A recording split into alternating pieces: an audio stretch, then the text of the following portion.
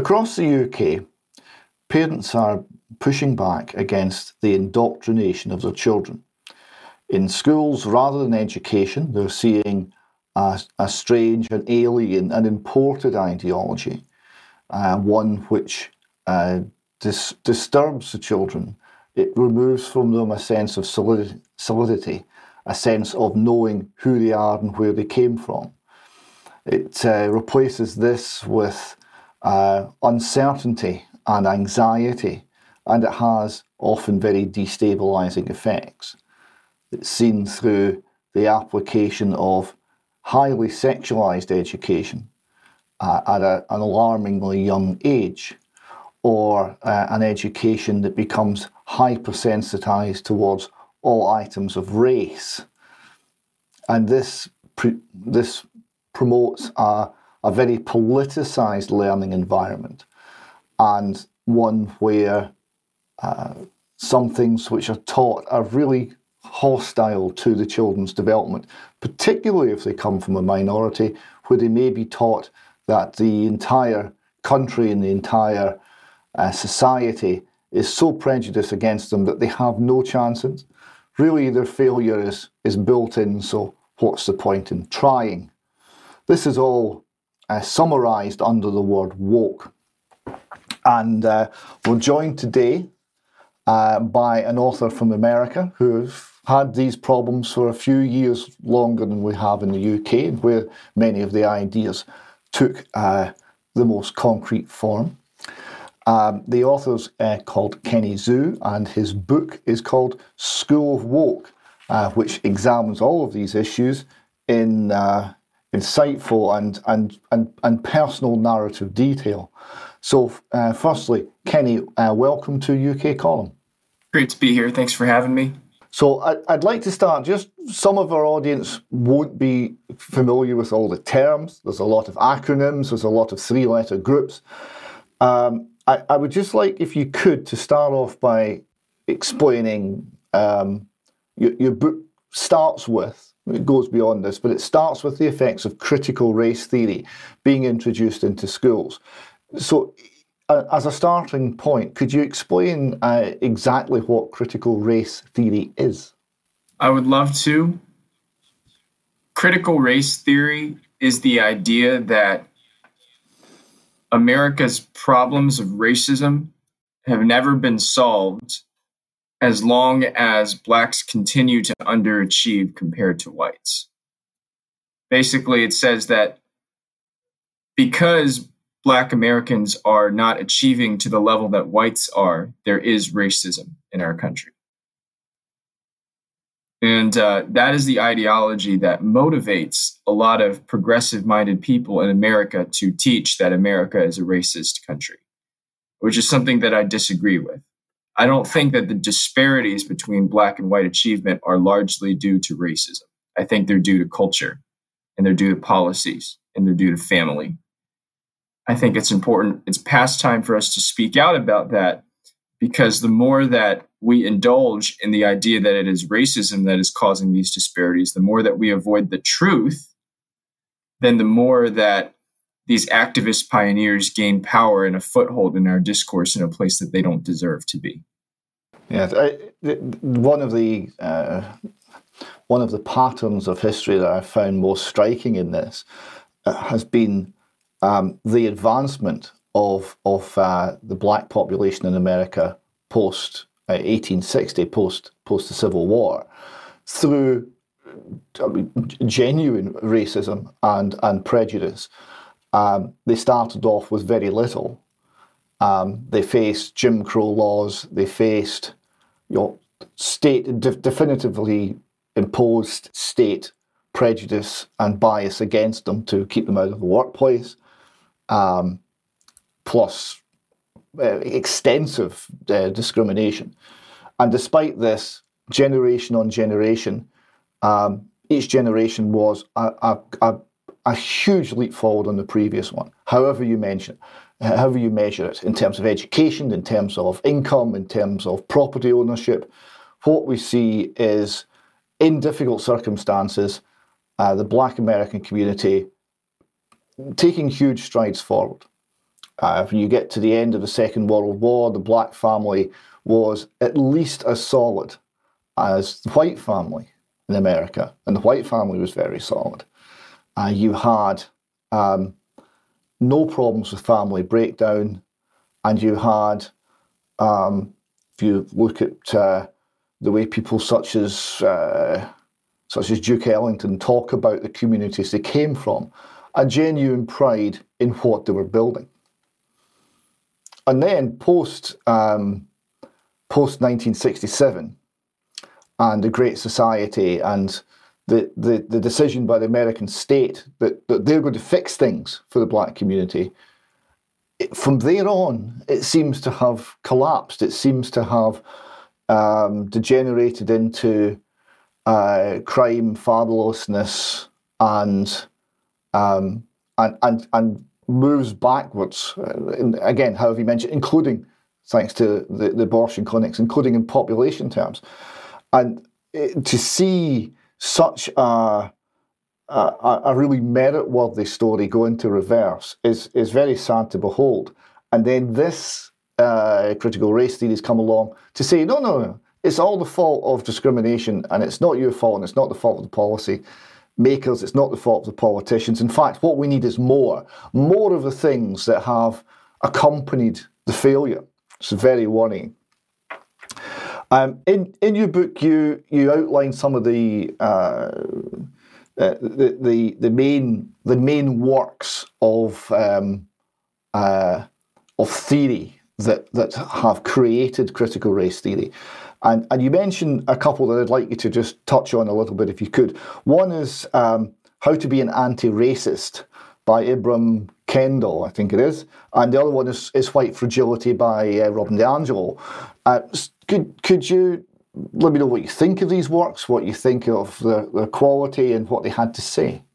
I would say they represent the extreme angle of what critical race theorists and other progressives would lead people to believe.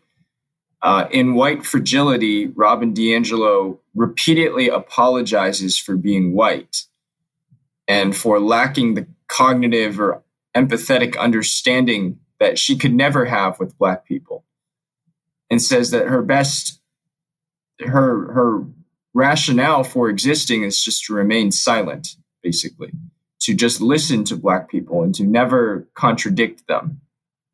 That's the essence of White Fragility. It's the ultimate in white guilt. And this represents the extreme wing of thought that basically says you can never put any responsibility upon Black Americans.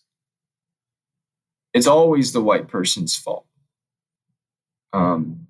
So what I need to clarify here with my new book, School of Woke, is that critical race theory is not, and these teachings, they're not just obscure academic philosophies, but they represent the wisdom of a lot of Americans who want to avoid responsibility, Americans who want to pit the blame on somebody, some collective entity, Americans who hate Trump, who hate anybody who aligns with Trump. I think that those are some of the categories of people that this theory would appeal to. It's not just academic, it's not just legalese, it's not just jargon. It has a certain appeal to people who don't want to take responsibility for their actions. Just on the anti-racist tag, I mean, I was shocked when I found out about what this actually meant. To be racist, I found had been redefined, and this was to be prejudiced against someone based on the colour of their skin or ethnicity in a way that reduced equity. And to be anti-racist was to be prejudiced against someone based on the colour of their skin in a way that increased equity. In other words, it made the outcomes more equal. And therefore, anti-racism is racism. And the suggestion sort of inherent in this definition is that there's no third option, where that you don't discriminate against people based on the colour of their skin, but actually you consider them depending on the content of their character. That seems to have been erased from the public discourse. Am I right in that assessment? I think that over the past few years, critical race theory has gained more prominence, not because it's being taught more, but because people are starting to see the effects on children. People are starting to see teachers disobey parents, teachers not succumb to the will of parents, administrators ignoring parents, ignoring criticism of these ideologies, basically. And if you're a parent, if you put your kid in the public school system, you have every right to criticize the curriculum. You do. And they're going to call you crazy for it, but so what? You have a right, especially when a curriculum is as divisive as critical race theory. Now, a lot of people, they will come and say, well, there is no problem.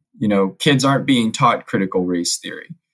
But they need to understand the direction of our school system. They need to understand the direction of what our teachers are being instructed in education schools. They are being instructed, and the new research in the book confirms this, based on what education school you go to. They are being instructed to lower standards for Black Americans, to feel a sort of pity for Black Americans, and to emotionally affirm children in a way that affirms, their worst instincts. So this is all part of the paradigm. I'm not saying that it's all critical race theory, but I'm saying it's part of this social affirmation that schools have fallen too much into, that comes at the expense of student learning. And my argument is that if we want to reclaim our schools, if we want to save our schools, we need to return our schools back to the teachings of math and science. And we need to teach kids the responsibility, their individual responsibility to work hard. That's something that's increasing being lost. What's the contrast? The contrast is affirm a kid, say he's good just the way he is, and it's society's fault, or say, no, you need to grow into something that you are not. You are a person with potential. Grow into something that you are not through hard work. And I support the second option. And the second option, hard work, discipline, academic excellence,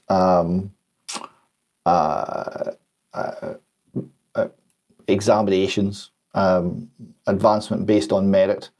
Right? The bizarre thing that I've learned recently looking into these things is that this is now being defined as whiteness, and as opposed to something else, which is the opposite, a kind of an ill discipline, a chaotic atmosphere that's been defined as simply another culture, an equivalent or perhaps a superior culture. Now, a few years ago, I wouldn't have believed that possible, but I think I'm correct in that. Am I? Yeah. Well, are you saying that they believe that white supremacy is a culture? What are you saying? I'm saying they're defining whiteness not simply as skin color, but as all of the things that you were just advocating there. That becomes a definition of whiteness. It's not, because we're seeing people we're seeing Black Americans being called the black face of white supremacy.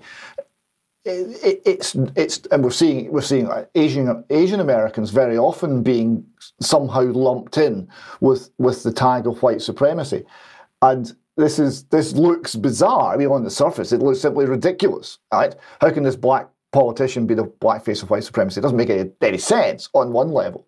But what I think they're getting at is to advocate the values that a generation or two ago would have been universal values within America and Britain. The work ethic, the advancement should be by merit. That these sort of ideas, to advance these ideas, they're now being tarred with this label whiteness, and it's being suggested that this is somehow systemically unfair to do these. To have a system that's merit based, they're saying racist, right? Well, they're saying, and it's not like they don't have a point. They're saying that white people have made these values of quote unquote meritocracy and objectivity, quote unquote, as a covert effort to oppress Black people. That's what they're saying. And the reason why is because when the average black person stacks up to the average white person on cognitive ability and SAT scores, grades, even attendance levels, the average black person would fall short from the average white person. And I'm not saying individually, because there are many, many smart black Americans, but I'm saying as a group, as a whole.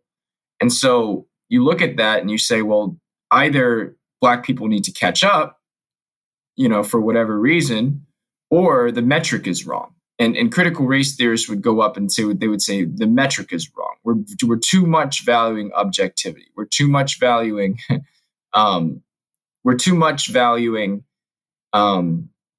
intellectualism or intelligence. And maybe society is too much structured on intelligence. And that's a whole different debate, right? It's like, well, is society too much structured on intelligence? It could be. I know that if you have a higher IQ, you're more likely to get a high-paying job. That's definitely true. But I also know that IQ is, in part genetic and in part environmental. So there are ways you can improve your IQ through a better environment. So, I can't work on the genetics, but we could work on, improving somebody's environment, improving somebody's family culture, their policies. And so I happen to think that we need, as a nation, to talk about the truth about these things rather than just encase it in lies about racism and white supremacy. Yes, and we've seen in Britain, in the white, what used to be called working class, what's now called underclass population, where you have similar levels of family breakdown and dependency on state welfare and this sort of thing. We are seeing similar levels of failure as the black population is seeing in America, at least relative to the rest of the UK. At least we're seeing quite dramatic levels of educational failure. So I think a huge amount of this is to do with the environment and the culture. I'll give you an example of how bad it is in Britain. I have here in front of me the University of the West of Scotland, which is based in Paisley. A booklet called "Racism Exists on Our Campuses and in Our Society. Call it what it is and reject it in all its forms. We stand united against racism." So that's the heading. They're not into short titles.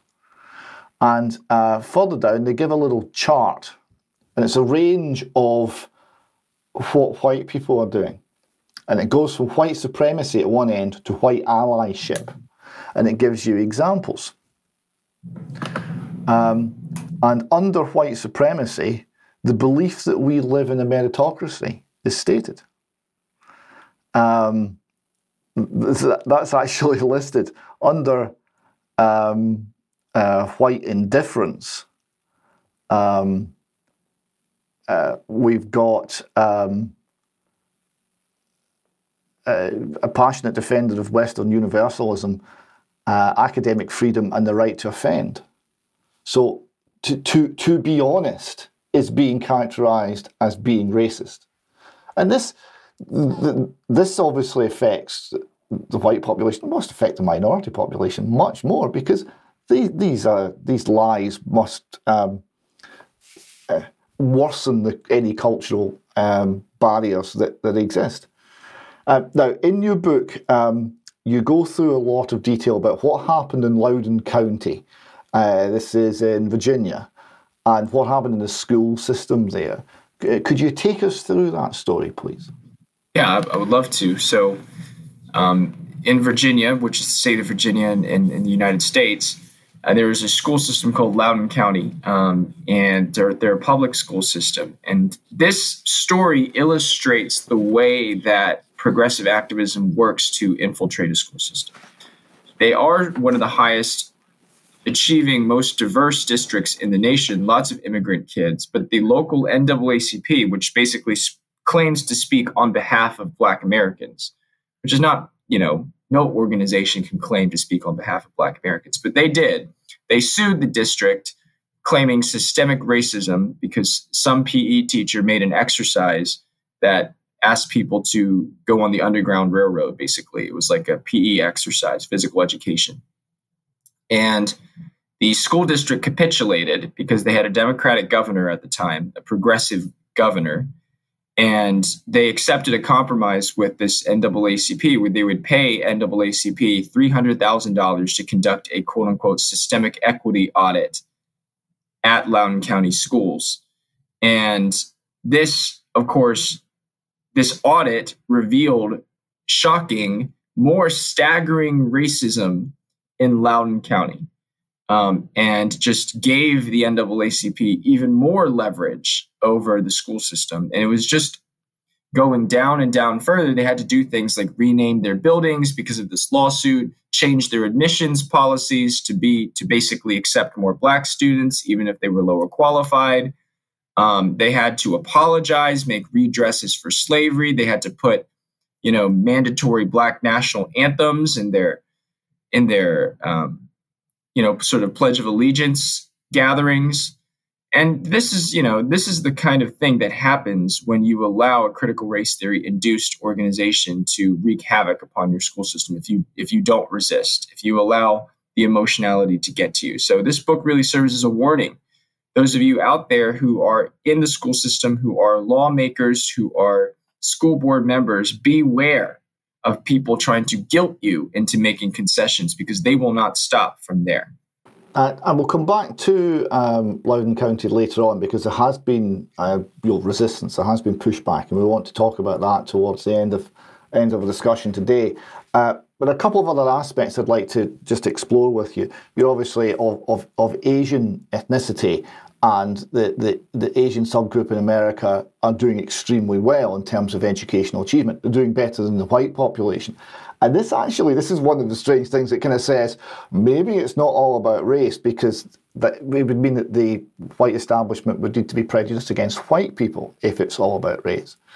Now, the effect of this, of course, has been, as the pressures come on elite institutions to admit people in proportion to to the size of their population, any smaller group that is overachieving, such as Asian Americans, starts to become institutionally prejudiced against, and they start to lose places that they have won fair and square by merit. Is this becoming an issue? Yes, it is. And this is something that my book, School of Woke, chronicles. One of the issues about this new social and emotional indulgence affirmation in schools is that it does not inspire people to succeed, and it does not inspire kids to achieve. It inspires kids to become victims. And when you pair that with policies that intentionally discriminate against the most qualified in the maths and sciences, then you just create a culture of victimhood where nobody wants to be the best. Nobody wants to be excellent, because nobody's going to see the rewards of their excellence carry fruit.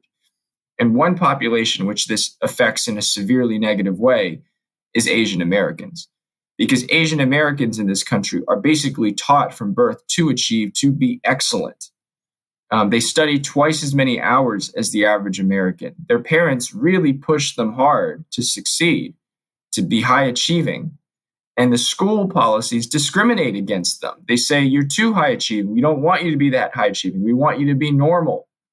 So they will craft their admissions policies in a way that requires Asians to get higher standards than Blacks to get in to the magnet schools or the high achieving, gifted and talented programs where they are not learning to their full potential.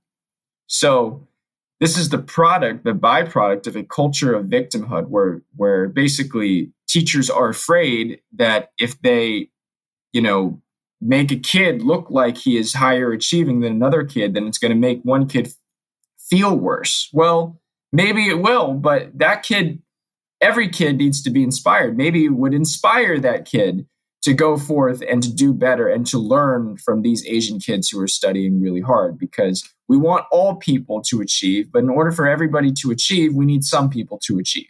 And just to dig in a little bit more, you mentioned sort of mathematics and STEM subjects there. Now, this is my personal background is in engineering, and technical education was perhaps the last area to fall to this.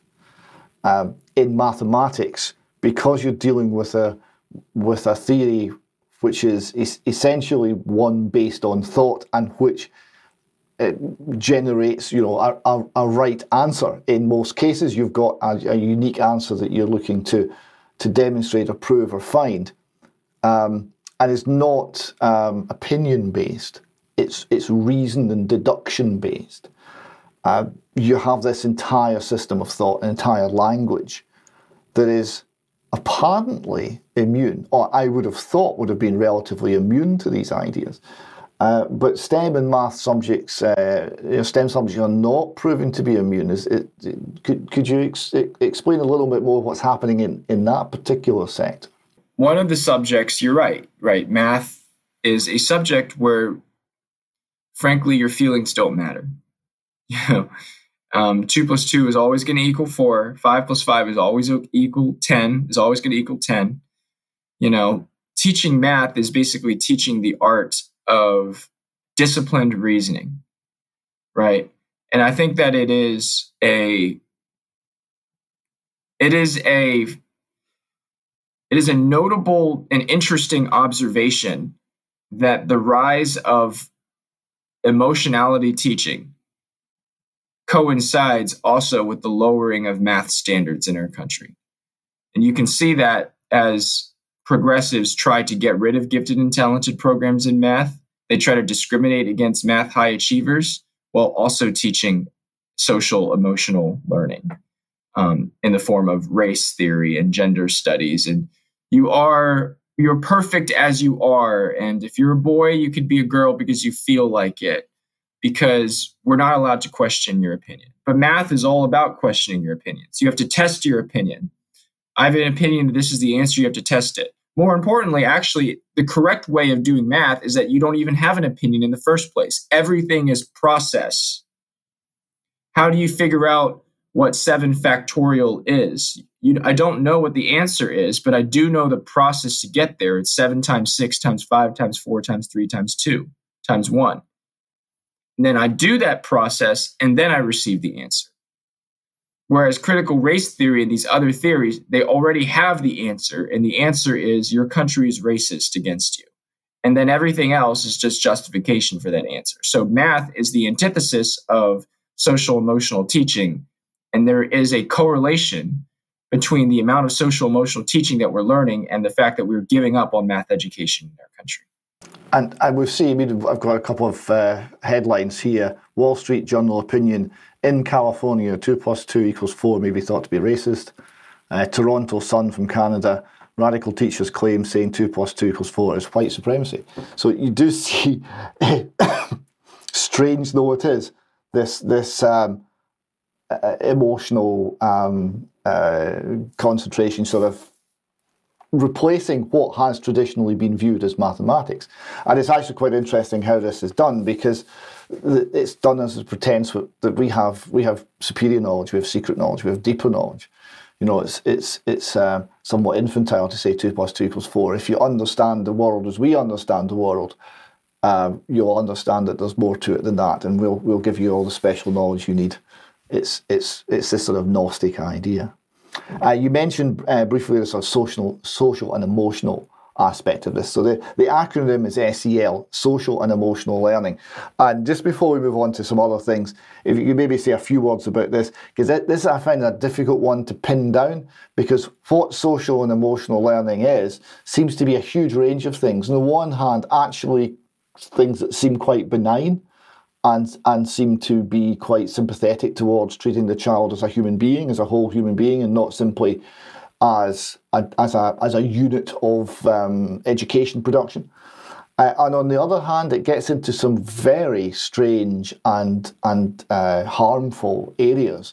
And the concern, I think, is that it's sold on the first type, and it's rolled out perhaps into the second area. What are you seeing of SEL on the ground? Well, I'm seeing it as kind of, again, exactly what it says it is: social emotional learning. right? So these schools, they think that their main job now is to affirm the feelings of children, basically. It's not like there isn't a reason for that. We had a spate of school shootings in the United States. We've had mental health issues with kids. We've had rising spates of anxiety and depression. Schools feel like they need to do something about this. But one of the problems is that schools themselves are preaching incredibly depressing philosophies, like the fact that America is a racist country, like this climate change narrative that if we don't radically change our behavior, the world is going to burst into flames. Okay, there's no evidence that that's going to happen. Yeah, there is evidence that the earth is warming considerably. Absolutely. But there's no evidence that the world is going to burst into flames. And I remember learning in middle school these philosophies, and I was scared. A lot of kids, they come out of these things, they're scared. They come out of these lectures, they're scared that, white people are going to lynch them, or that, if they don't recycle, their house is going to burn down. I mean, these are apocalyptic ideologies. So you want to de-stress people, you want to decrease their anxiety, stop teaching them false things that limit their agency. You need to build up their agency as a person. You need to say, you can do things in this country. You can succeed. You can live. You can survive. And that's one of the things that I talk about in my book, School of Woke. It's like, okay, fine. You want to solve the emotional problems of children? How about not feeding them divisive philosophies that limit their agency and their ability to, individually express themselves in this world? There's other aspects of the woke agenda I want to go on to, but before I do, I saw in your book you also covered an earlier initiative from George W. Bush in his presidency, and this was the program No Child Left Behind. Now, has that had a knock-on effect into the current problems you're seeing? What has been left over from that state initiative? I'm a little bit more pro No Child Left Behind than people think I am, than other people. And I actually write this in my book because No Child Left Behind actually forced a lot of schools, a significant number of schools, to buck up because you were at risk of losing federal funding if you did not get your test scores up to the ability where you weren't failing kids anymore, So, I mean, I'm for any agenda that actually produces results, and No Child Left Behind produced some results. Now, there's an argument to be made, well, we shouldn't, teach kids based on the test, blah, blah, blah, et cetera. And actually, President Obama while he was campaigning, heavily criticized No Child Left Behind, even though No Child Left Behind was having success.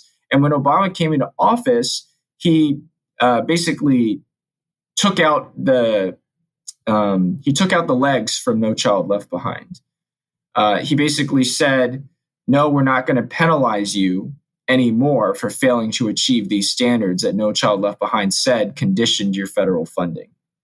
And so after he did that, then schools basically got the federal funding while being able to do whatever they wanted.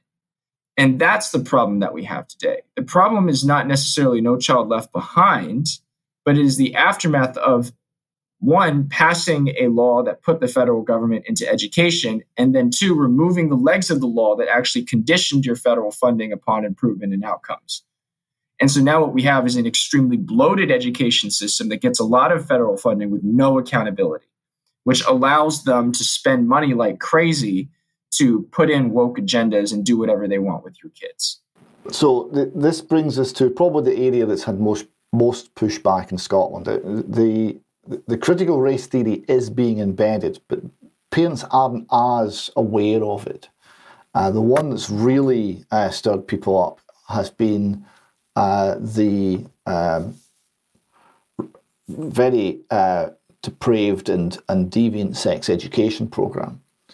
And this is coming for a lot of criticism. We've seen parents demonstrating on the street. We've seen a wonderful example of somebody standing up in a meeting where the Education Secretary for the Scottish Government was present, and quoting from the Scottish Government's own sex education curriculum. And the woman running the meeting ran to the front of the stage waving her arms and says, "You can't say that, you can't say that. We're live streaming. People will hear," meaning that it was highly sexualized and offensive language. You said, "But you're teaching this to our children." And the irony seemed to pass them by. So this all comes from queer theory and all that's come with it. You speak extensively about this in your book.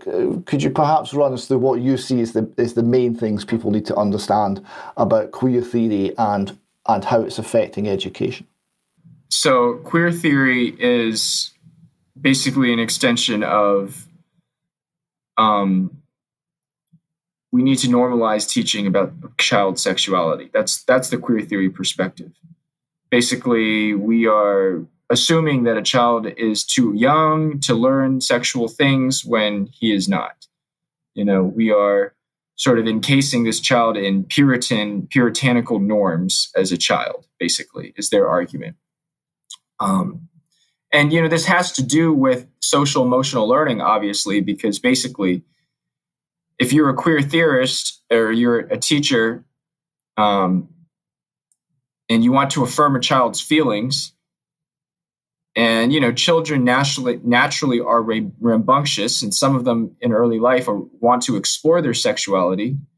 So as a teacher, if you're taught in queer theory, you're saying that's perfectly okay. We're going to encourage that. We're going to encourage you to explore your sexuality. That's basically where it comes from. Now, it can lead to awful kinds of abuse, such as allowing transgender kids into opposite, gendered bathrooms where they are raping, underage kids. That's a huge issue. Kids, one thing you need to do, make sure is that you never lower standards in discipline, because these kids are, a lot of them are narcissistic. And a lot of them will draw attention to themselves. So look at me, I'm a guy wearing a dress. You have to lower standards of discipline for me, or you have to let me flirt with the classroom, or those kinds of things. And teachers don't really know what to do with it or how to handle it. And the key is never to lower your standards in handling it. That's something that I argue in my book, School of Woke. It is not just an investigation, but it is also a template to begin to fight back against this menace.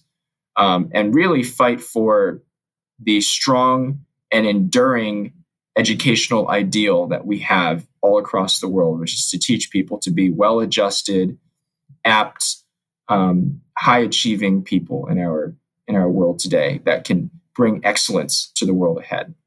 Well, I know you need to go, so perhaps you could finish with a few thoughts on fighting back. I know some of the fighting back happened in Loudoun County itself, where parents pushed back against the woke agenda and the woke advocates who were running the education system. I think it's to make it clear, you have a seat at the table. This is a public school. I deserve to be here. And if they tell you you don't, you need to find a candidate who represents you. Put them on the school board as well. We've seen a massive increase in school board candidate elections of people who are actually principled, who are committed to math and reading education in our country.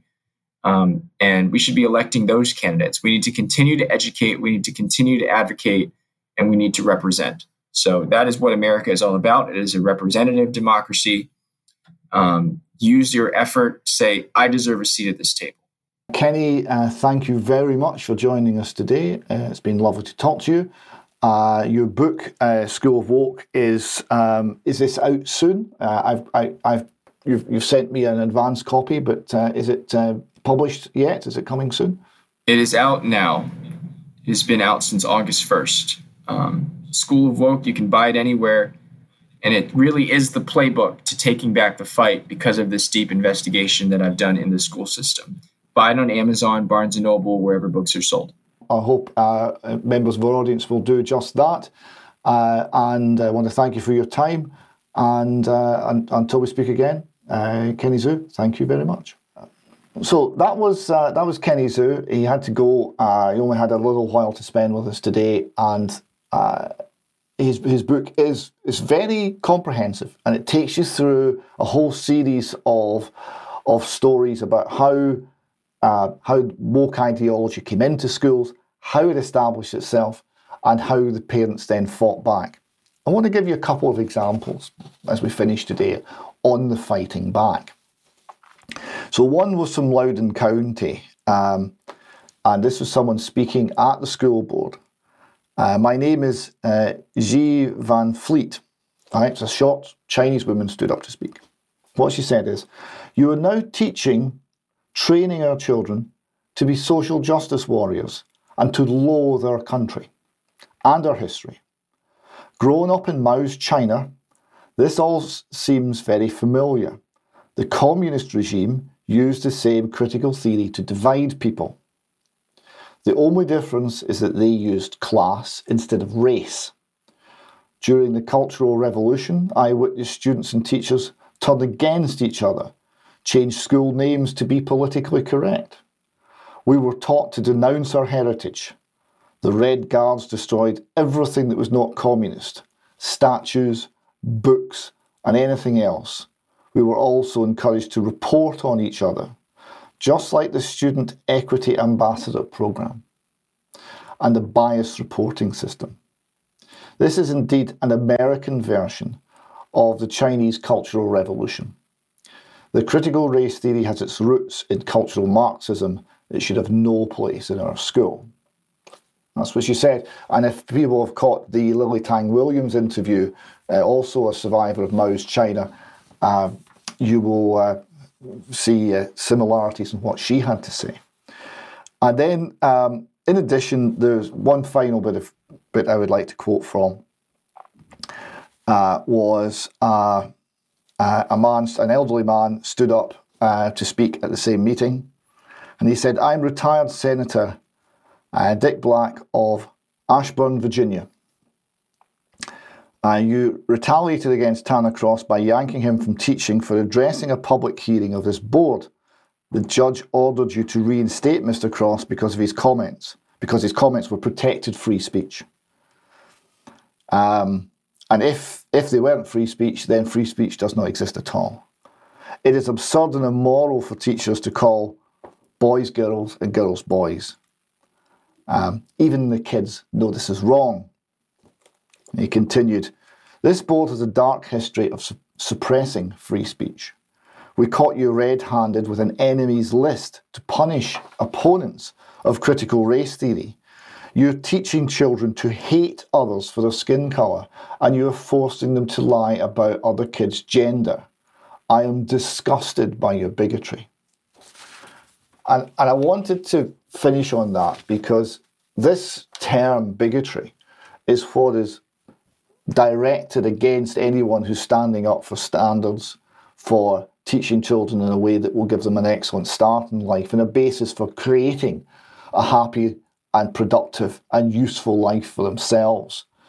To stand up for such ideas, you're called a bigot. Then the bigotry is in reality coming from the other side. Right? Black has become white. Everything is reversed. We're in opposite world. And the gaslighting nature of this is to make you believe that your ideas, which are correct and which are based on the best interest of your children and other people's children, are in fact dirty and unsayable and bigotry, and they're nothing of the sort. So I'd like to finish this little segment by just saying, stand up for what you believe is right. Stand up for your children. Do not allow the lies and the words which are meant to close you down and make you feel shame where none should. Don't be afraid, fear not, and speak ever more boldly against evil installing itself in the schools that are teaching our children.